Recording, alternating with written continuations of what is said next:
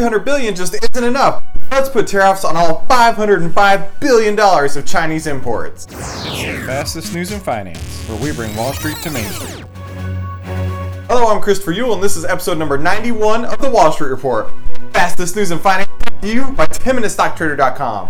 In pre-market trading today, the Dow is down 90, and the S&Ps are down 5.75. Oil, that's up 8 cents this morning to $69.54. Gold, that's down 20 cents to $1,223.80. Bitcoin, that's down 7 to $7,463. And finally, the VIX Volatility Index, that's 47 cents to $13.34. Now that wraps up today's Wall Street Report, where we bring Wall Street to Main Street.